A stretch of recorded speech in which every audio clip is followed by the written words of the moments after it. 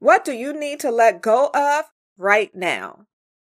Some people find it easy, while others find it challenging to let go of the past and things that no longer serve them.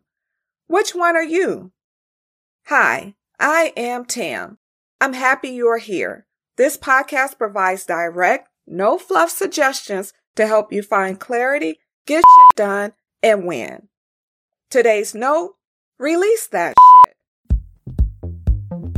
You are listening to the Sincerely Her podcast. This isn't an ordinary podcast. This is a podcast that will help you find clarity and win. Letting go, whether it be a relationship that has run its course, a mistake you may have made, something you thought you failed at, or something you totally regret doing or saying, there isn't a reason to beat yourself up.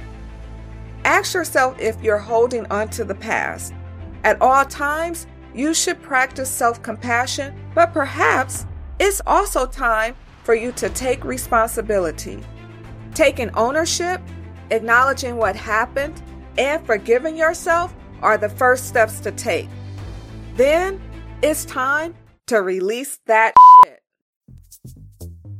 Thanks so much for listening to the Sincerely Her podcast.